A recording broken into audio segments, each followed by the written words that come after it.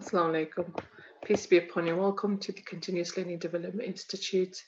Today we're going to discuss about who God is, or the concept of God from an Islamic perspective. In particular, we will speak about who is Allah, because this is what Muslims refer to as God, as Allah.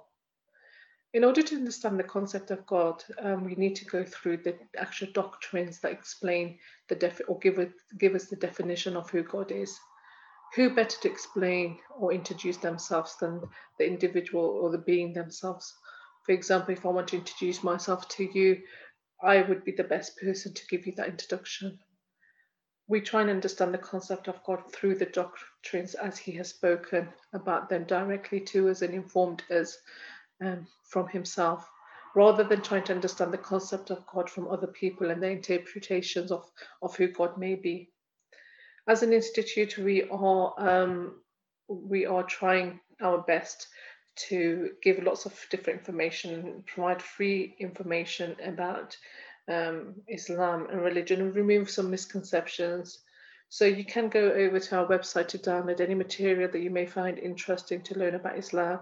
You can also email us through that website. We alternatively have a YouTube channel where we try and upload as many lectures as possible.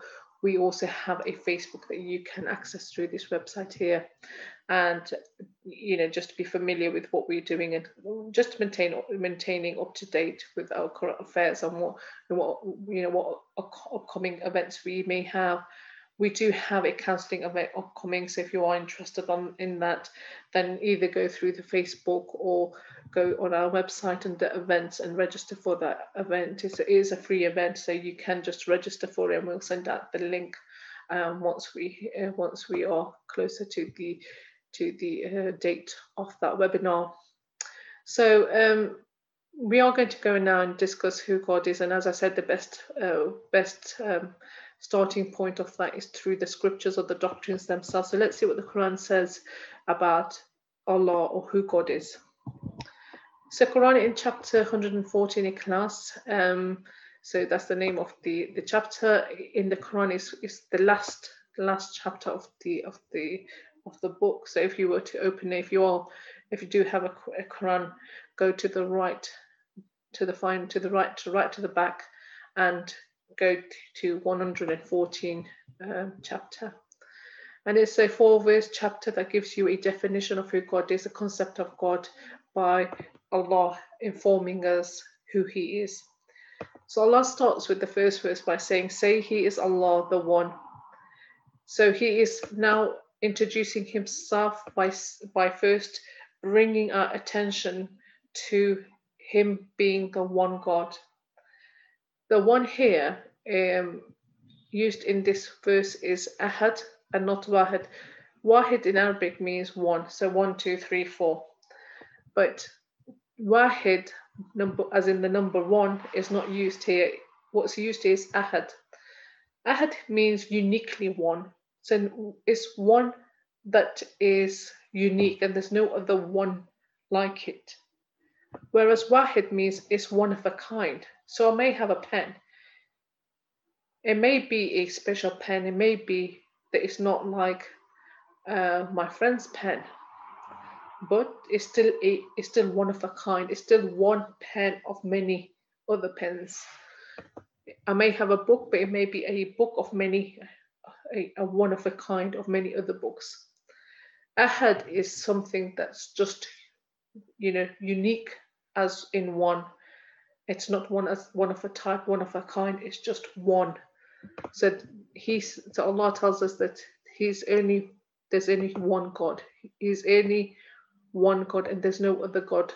There's no other God like. There's no God, whether we say like Him or not. So that's why He's not used Wahid, because He's not one of a kind. He is Ahad, just the complete one. So here Allah says that there's no equal or likeness, that no person or thing enjoys the characteristics of perfection that are due to Allah alone. So He is uniquely one. Allah in the second verse says that He is Allah, the eternal, self-sufficient master, whom all the creatures are in need of, whilst He is free of need. The word that is used in this verse is as-samad, Allahu samad. As-Samad means he is sought in all situations and matters, and we direct ourselves towards him in our moments of need, while he is in no need of anything. Here, everything depends on him. We depend on God. Our creation depends on him.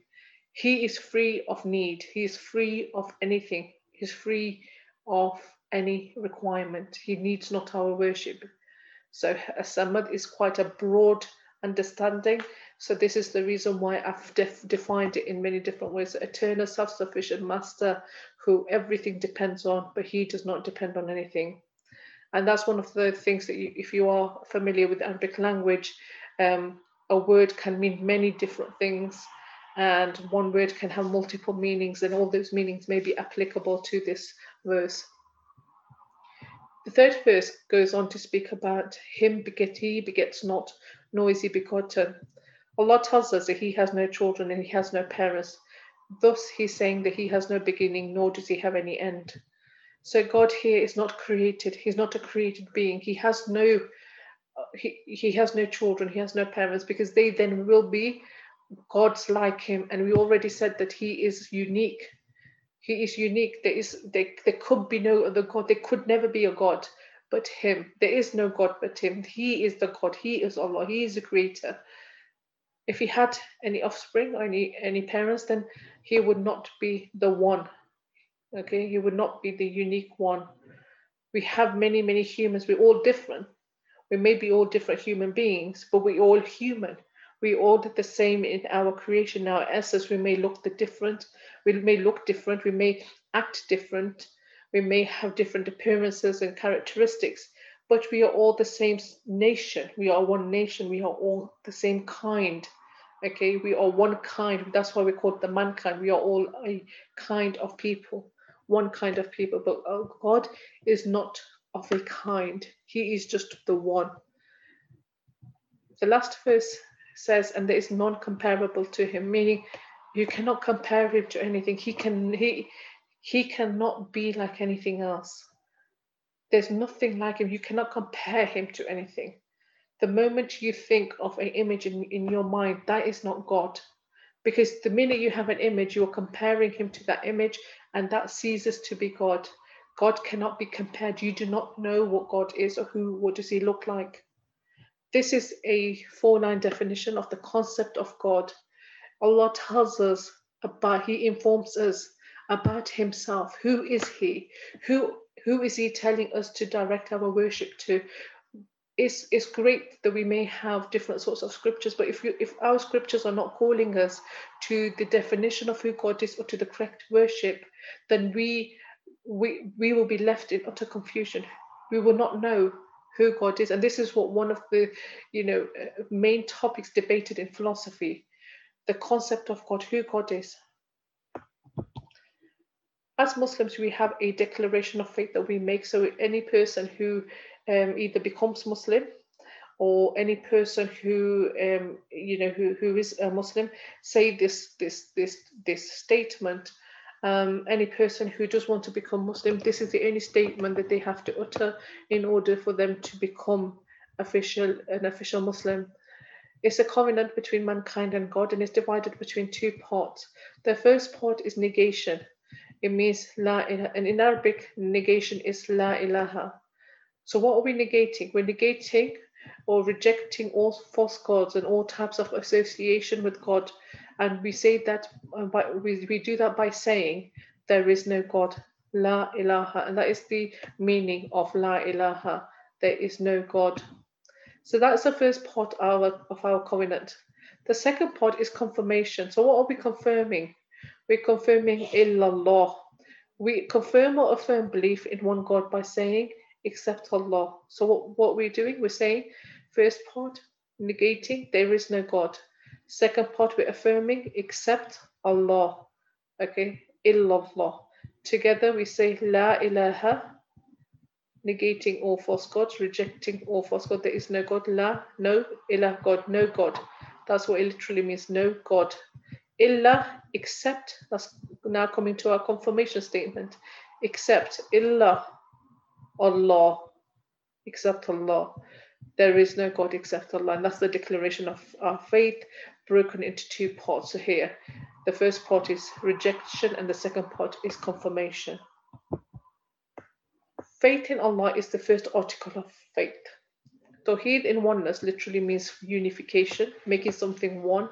Oneness of Allah is divided into three broad concepts. A lot of people, when they think that Muslims believe in the oneness of God, it just literally means the oneness of God. And it does, in literal sense, it means oneness of God. But we can identify three broad aspects of that. What are we saying when we say oneness of God? What we mean is oneness in His Lordship, in Rububiyyah, oneness in His names and attributes, Asma wa Sifat, oneness in His worship, in Ibad and Uluhiyah. So we are not just saying He is the one God, we are saying He is the one God. He is one as in His Lordship as a Lord. He is one and unique in the names and attributes He has taken for Himself. He is uniquely one in who we worship, who we direct our worship to. So, in formal definition, oneness in the Lordship means maintaining unity of Lordship by affirming Allah is the one, Allah is the one without partners in His sovereignty or dominion. Oneness in His names and attributes is by affirming that they are incomparable and unique to Him. So the names and attributes that are given to Him. So Allah subhanahu wa ta'ala can be called upon any other name. He can be called Ar-Rahim or Rahman or Khaliq. Okay, and there are many names, or Wahhab, there are many names that we can call upon Him. And those names, also, some of them are names and some of them are attributes made of names and attributes that are unique to Him. Tawheed al-Ibadah is oneness of His worship, meaning that we maintain or affirm the worship of Allah alone, and we believe that none has the right to be worshipped except Him. If we look at the oneness in Lordship, what do we mean when we say oneness in Lordship, oneness in His Rububiyyah? The term Rububiyyah, Lordship, comes from the root word Rub, which means Lord. Tawheed al-Rububiyyah means that Allah subhanahu wa ta'ala has made all things to exist when there was nothing. So He created everything when there was nothing. From nothing came a creation, and He was the God, He was the ultimate being that brought that into existence. He helps and maintains creation. Nothing in creation happens without His will. It's closely related to God, the predestination. Now, predestination is basically God not pre-decreeing what you do, not decreeing what you do, sorry. He's not decreeing what you do. You do have free will, but He pre-records your choices. Why? Because God has knowledge of the unseen. He knows what your choices will be. He still gives you free will. You still make those choices, but the only thing is He's pre-recorded them. So, for example, you may estimate somebody's results, and you may say that, as a tutor, I can predict the results for my students. Now, that estimate can still is close to what you may estimate. The result may be close to what you estimated, but you can be slightly off. But God's estimation is 100% correct because He has knowledge of the unseen. So He can pre-record. He can pre-record what your actions are going to be, what your choices are going to be. But that's not to say that He has forced you into those, because you still have that free will. You have willingly made those choices. But here it means predestination, meaning everything has been pre-recorded. Allah subhanahu wa ta'ala knows the choices we're going to make, so He's pre-recorded them rather than waiting for us to make them, then recording them. Then, because that would not mean that, that doesn't mean that He's God. Then God should have knowledge of everything. Allah is a creator. He's called Al-Khaliq, which means the creator. So this is one of the names given to God, Khaliq, the creator. So we can call upon Him as Al-Khaliq, Allah. Okay, and we'll see some other ones as we go along. If you want to avoid bad fortune, you should ask Allah subhanahu directly, but by using charms for good luck, that is not allowed, because what you are doing is depending on the luck of the charms and not depending on Allah and His Lordship. Anything that you do trust in other than Allah, it acts as a association or going against Tawheed al-Rububiyyah, oneness in the Lordship. Some people would say that walking under a ladder or breaking mirrors, spilling salt are forms of bad luck. However, any Muslim that believes in God, any person that believes in God, and those are the Muslims, if they truly believe in God, if they truly believe in Allah, then they should understand that these things have nothing to do with the Lordship of Allah, and they go against belief in the Lordship, because everything that happens with His will. Associating partners in Rububiyyah. Shirk basically means sharing of something. So that's the literal meaning of shirk. Shirk in Lordship means to believe others help Allah control the universe, or that no God no God controls the universe at all. This belief that God alone cannot do everything and needs a helper is shirk, meaning associating partners with His Lordship. Believing that saints alive or dead and human beings can help you instead of Allah is also a association of partners with His Lordship. Shirk al-Rububiyyah can also occur if one completely denies there is a God and rejects that God exists, like scientists who say that we existed by chance from evolving from apes and not from being created by God Himself. Scientists who have invented the theory that matter, physical substance, exists without a beginning and an end, and human mind is what came out from that. Like making the creation of humans dependent on a physical substance is something that once you affirm belief in that, you begin to associate partners into His Lordship, and you reject that unique association, that unique belief of oneness in Lordship, and then you are associating partners with that. Allah Himself in the Quran refutes the concept of other gods, and He calls mankind to reflect logically in the following verse. He says, had there been in heaven or on earth any deities other than God, they would both be ruined. So He's saying that both the heaven and the earth would have gone into ruin if there were more than one God. But exalted be God in His limitless glory, Lord of the throne, who is far above anything they describe. The second verse here sheds some light into what we mean when we say that the heaven and the earth would both be ruined.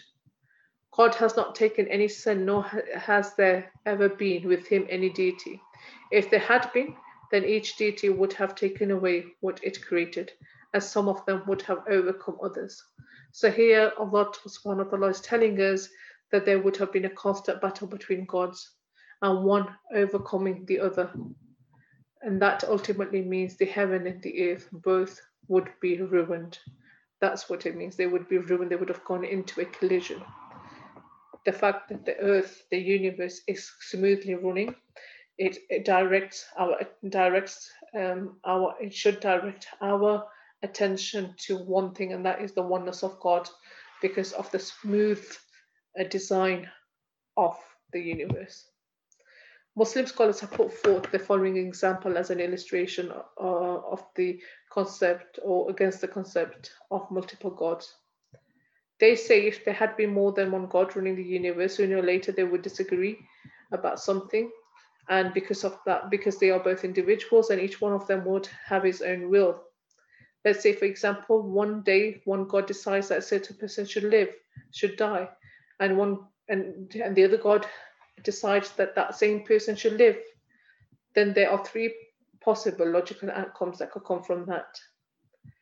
Both gods get their own way, but that is impossible because a person cannot be both alive and dead at the same time. The wills of the two gods cancel each other out, so that neither one of them gets his way.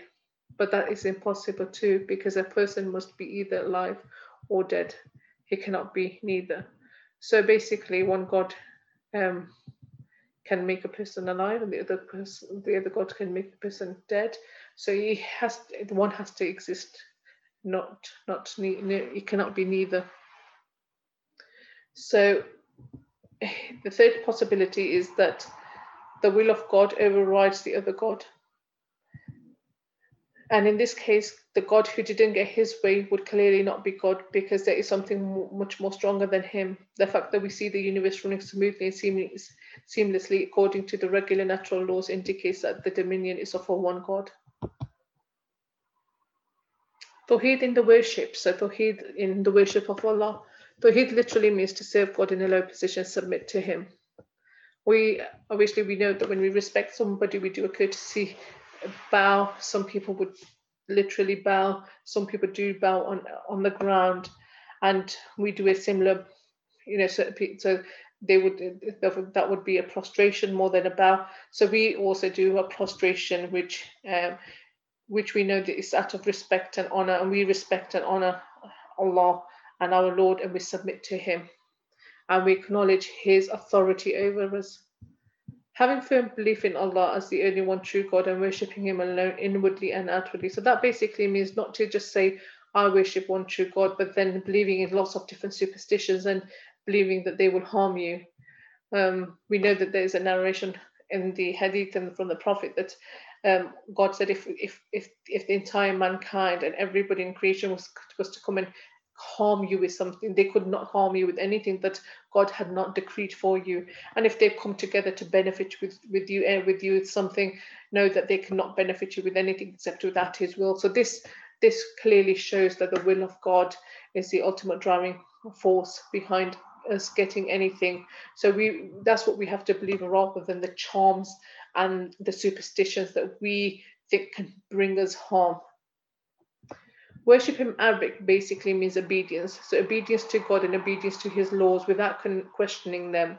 Now, someone may say, well, is that not similar to blindly following God? But Allah subhanahu wa ta'ala throughout the Quran calls people to reflect upon the creation, to reflect upon the alien nations and how they existed, the early civilizations, by going through the earth and seeing what they've left behind, the ruins, and just all of which affirms belief in the one true God. So by trying to investigate logically, this is what the Quran is calling to us.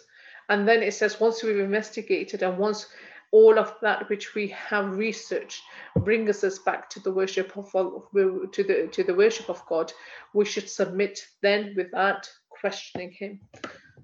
Some people go to graves of saints and pray through them, believing their prayers will reach God, Allah. This is completely incorrect, because one needs to ask God directly. And this is stated in the first chapter of the Quran called Al-Fatiha, the opening. And it reads, you alone we worship and you alone we ask help. So Allah subhanahu wa ta'ala is telling us directly, directing our worship to him and asking for help from him directly. Following other people about what is lawful and unlawful, so haram, unlawful, and halal, what is lawful, means that you're worshipping them instead of Allah, but it means you're ignoring what Allah has made lawful and unlawful for you. And this is why Allah subhanahu wa ta'ala mentions in the following verse, they have taken their rabbis and monks as their lords besides Allah. So Prophet Muhammad, peace be upon him, was having a conversation with a Christian, and he said, and he read this verse to him, that they have taken their rabbis and monks as lords besides Allah. And the Christian said, but we do not worship our priests. And he said, did they not make unlawful lawful, and what was lawful unlawful to you? And did you not follow them in that? And he said, yes. He said, then that is you worshipping them. That is your worship of them. And we see that the church has changed the Bible, and a lot of it has changed by the priests. And there are what was lawful, what was unlawful made lawful, and what was lawful was made unlawful. So that would mean taking the word of the monks and rabbis as precedents over what the word of God was. And this is what Allah says in the Quran, that this is what had happened, and this is what they did. So if any Muslim today was to listen to a priest or an imam or anybody who goes against the rulings of the Quran, then you are worshipping those saints. So it doesn't just mean the rabbis and the monks, the Christians and the Jews. It can also mean for the Muslims, if the Muslims are worshipping the people within their community, the Sufis and so on, then that means that they are worshipping those people instead of the worship of Allah. Worshipping Allah is the reason for our creation, and this is this is one of the philosophical questions that has been, heavily debated, heavily try, books have been written about this subject. So the philosophers tried really hard to understand the reason for their creation. And Allah subhanahu wa ta'ala has informed us the reason in the Quran. He tells us, and I, Allah, only created the jinns and the mankind for my worship. So the purpose of worship, of our creation, is to worship Him. And this is why a lot of people do not find a fulfillment of their life. They're not fulfilled. There are many, many issues. They have many, many problems, and they are not satisfied, and they're not happy, and they have that depression. So that all stems from a lack of fulfillment. And the fulfillment only comes when you're worshipping God. Don't forget that there is a verse in the Quran that says, surely in the remembrance of God do your hearts find rest. So the rest, your heart will be at ease and at rest once you are worshipping God. And if you don't worship God, then your heart will not be at rest. We need to understand the purpose of creation, because if we don't, then ultimately what we're doing is wasting our time. We're affecting our own selves by going into a frenzy of depression, by making our worship, decreasing it and making it to other than Allah, means that we will not have a satisfaction. We will not have that fulfillment.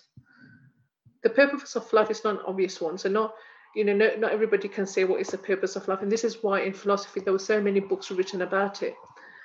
But you need to again go through the scriptures to understand. Allah or God would inform you.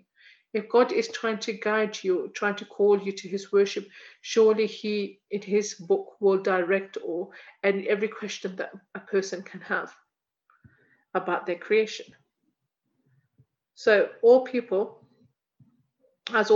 would be doing it. So basically it says that if the purpose was so obvious, we would all be doing it, but we're not all doing it, so it's not obvious to us.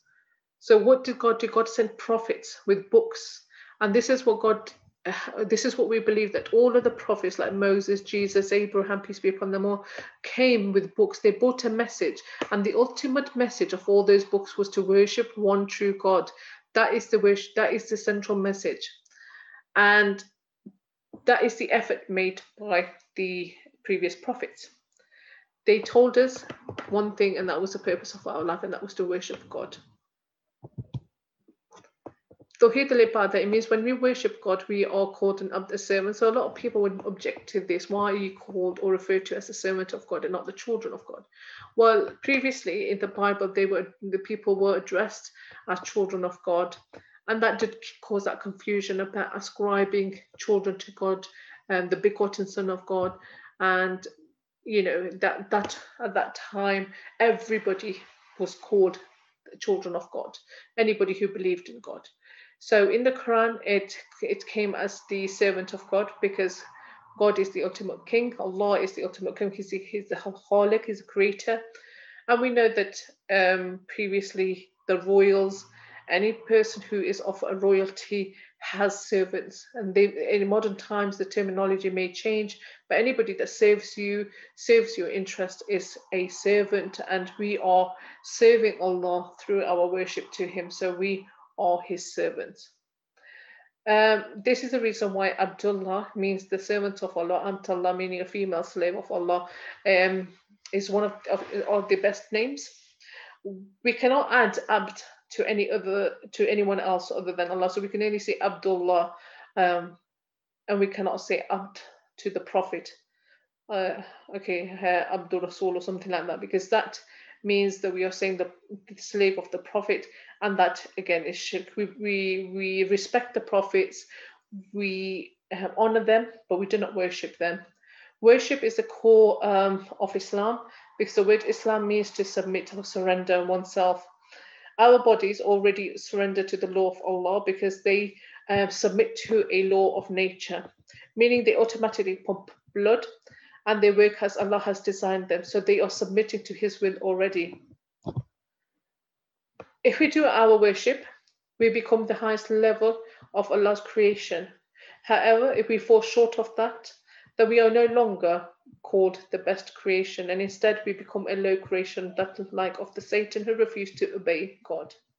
When we reach high levels of ibadah worship, we are called something like the Khalifa, which is the vicegerent. And Allah subhanahu wa ta'ala mentions to us in the Quran that when He created us for the role of a Khalifa, a vicegerent, to act up as one on earth. Well, who is the vicegerent then? The vicegerent or the Khalifa is responsible for governing other creatures on earth by maintaining law and order on an individual level. Okay, so that doesn't mean you go around creating small pockets of states with governmental bodies. It basically means that you are governing the creatures on earth by maintaining law and order, by submitting. The purpose of our creation in relation to the rest of the creation. So first, the purpose of creation is between us and Lord, between God and creation, then between the creation to creation. So how are we responsible for them? So the other creation, meaning the creatures, how do we look after them? The animals, okay, the earth itself, are we taking care of pollution? Are we hurting people with our actions and our words? And if we are, then that is not us being the vicegerent or Khalifa on earth.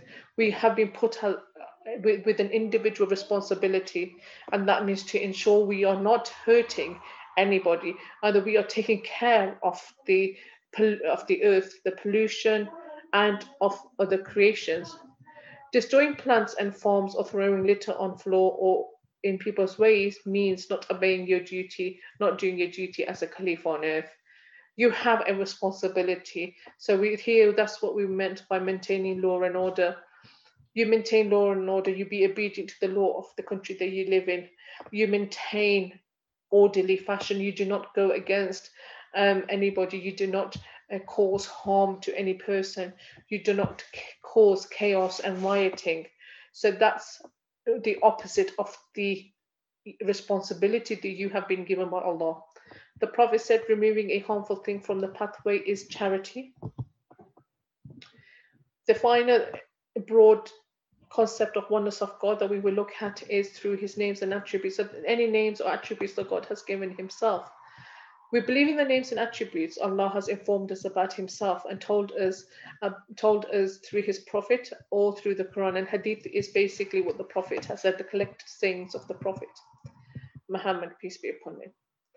Believing in the names and attributes without changing the meaning of any of those names and attributes, we don't cancel them, we do not deny them, without changing them, or even without trying to understand the essence. For example, if we say God is living, we don't try and understand what that means or the root essence of that. And I'll come to that in some detail in the next slide.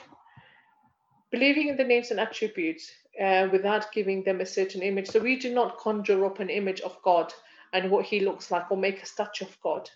Believing in the names and attributes without comparing them to human characteristic. For example, in the Bible, it says that God rested after creating the heavens. We do not give a human characteristic to God. We do not say that it's because it is humans that need rest and not God. Tawheed is based on three of the following foundations. It means putting God above His creation without any imperfections or comparisons. Believe in the names and attributes given in the Quran and the Hadith, the Sunnahs, the sayings of the Prophet, without taking anything away from them, without explaining them, changing them, or cancelling them. This is what we've just said up here. You don't have any desire to give the names and attributes or form of, or not having any desire to give the names and attributes a form or a picture. So every time you think of a name and attribute that belongs to God, you have to think of the name and attribute in the absolute sense, the way it's been described to us, without conjuring up a picture. Categories of Tawheed is mainly maintaining the unity of Allah's name and attributes by referring to Him as the Prophet described Him. We do not give them alternative meanings. This has resulted in rational interpretation. So if you try and give alternative meanings, this has resulted in rational interpretations that have led to logical conclusions. So there are groups of Muslims that ultimately tried to give rational interpretations to, or alternative meanings to, the names and attributes of God. And ultimately what happened is they came out to be those who ended up denying the existence of Allah. So that could easily take you out of the fold of Islam, because if you deny the existence of Allah, it means you are no longer a Muslim. And the example that I was speaking about earlier on, it means it refers to Allah as living. So what happened when rationalist ideas came into circulation? They tried to draw they tried not to draw similarity between human beings living and God's type of living. So what they did was they argue that God is neither living nor existing, and they failed to understand that the similarity in the attribute is such as living is merely by name and not by degree, because they were so focused on not trying to understand God's attributes by comparing them or likening them to human beings. So they knew that God was unique, and they focus so much on that concept alone, that God is incomparable to anything else. They ended up denying that God was living or existing, because in the Quran, God is referred to as the ever living, and human beings are living on this earth. Human beings are living. So because of the similarity in the name, these rationalists ended up denying the existence of God altogether. They were too focused on the term rather than on the attribute in itself. So the name, as we've said, it was the same name that was, living. Allah's living and the human beings are living, but it's not in the same sense. Okay, it's not in the same form. Not giving Allah the attribute of his creation, for example, saying God slept on the seventh day. So we assign attributes of the creation to the creator. Human beings need to sleep. Human beings need to rest. God does not. So once you start ascribing that to God, then you are making him like a human. And we have to go back and refer everything back to that final verse. There is nothing like him. Okay, so there is nothing like him. Faculties of hearing and seeing are human attributes and are also ascribed to God himself. And this is what the rationalists had a problem with, because they were saying that they're trying to understand this concept. There's nothing like him, so therefore God cannot be living and human beings can also live. So the faculties of hearing and seeing are human attributes and are ascribed to God, but without any comparison to his creation. And you should limit the interpretations to any except the obvious ones without giving your intellect free rein. So basically, in the Quran, it says God is ever living. You accept that without going too much into detail. But you should understand that while the word is the same, while the term used for human living and God as living is the same, the understanding or the function of it is very different. This includes making God appear as human beings, while one has to think of his or her creator above his creation. So thinking of God above your own creation. So before we talked about, so here we're talking about giving human attributes that belong, so giving humans attributes that belong to God. So before we gave human attributes to God, now we're giving God's attributes to humans. Some groups, Muslim groups like Shia groups or imams, give their imams, their priests, attributes of absolute infallibility, which means knowledge of the past, future, and unseen. Now, this knowledge only belongs to God himself. There is no other creation that can have knowledge of that sort. The ability to change destiny and control the atoms of creation. This is what they believe, that these priests among them have this knowledge and this control over the atoms. There are also Sufis that hold the view that these imams or sheikhs cannot do anything wrong inwardly or outwardly, that they cannot make any mistakes. And what you do with that is the danger of putting somebody on a perfect level, and any God is perfect and no human is. And that they can understand information of anything, anywhere, and at any time. So that again is absolute knowledge that belongs to God alone. and we cannot really ascribe that absolute knowledge to people. So that is contradiction of who God is. The shirk in the names and attributes of God, it means that we believe that God is like a man, or think that human is like God, and that they can share an attribute of all seeing and all hearing. Yes, we see and we hear, but we are not all seeing and we are not all hearing. We do not have knowledge of the unseen as God does. To make pictures of God or a statue is humanizing him. So to say God needs rest, as we said before, if we say God needs sleep, that's humanizing him. Deification is when a human is treated like God. For example, created beings or things are given names and attributes of God. The theory of Einstein regarding relativity, where he suggests that energy is a matter which will not be destroyed, but Allah subhanahu wa ta'ala tells us that everything in the world will be destroyed. So it's contradiction to what God has told them. This is the knowledge of God, and that takes precedent over everything. And if we contradict and believe in the theory of Einstein, then what we're doing is contradicting the Quran. Saying Jesus is God because he did not have a father, and comparing him to being a God is shirk in Asma wa Sifat. Okay, so saying that we're believing in a man as a God, making him like human, so giving God a human form, it's going against the names and attributes, because nothing can be compared to God. Allah himself, Allah subhanahu in the Quran gives the similitude of Adam to Jesus, and he says, the likeness of Adam, peace be upon him, is like Jesus, peace be upon him. And he says, indeed, the example of Jesus to Allah is like that of Adam. He created him from dust. Then he said to him, be, and he was. So ultimately what he's saying is, yes, Jesus may not have had Jesus may not have had a father, sorry. Jesus may not have had a father, but that doesn't make him God, because even Adam didn't have a father, and he was created from dust, and God just said be, and it was. Kun fayakun. This is the answer given in the Quran for those people who say Jesus was God because of him having no father. And God said the likeness of Adam to Jesus is the same in the sight of God. The creation of Adam and Jesus is the same in the sight of God. For he said to it, be, and it was. It came into existence. We'll finish up with Rabbul A'lameen, which means the Lord of all creation.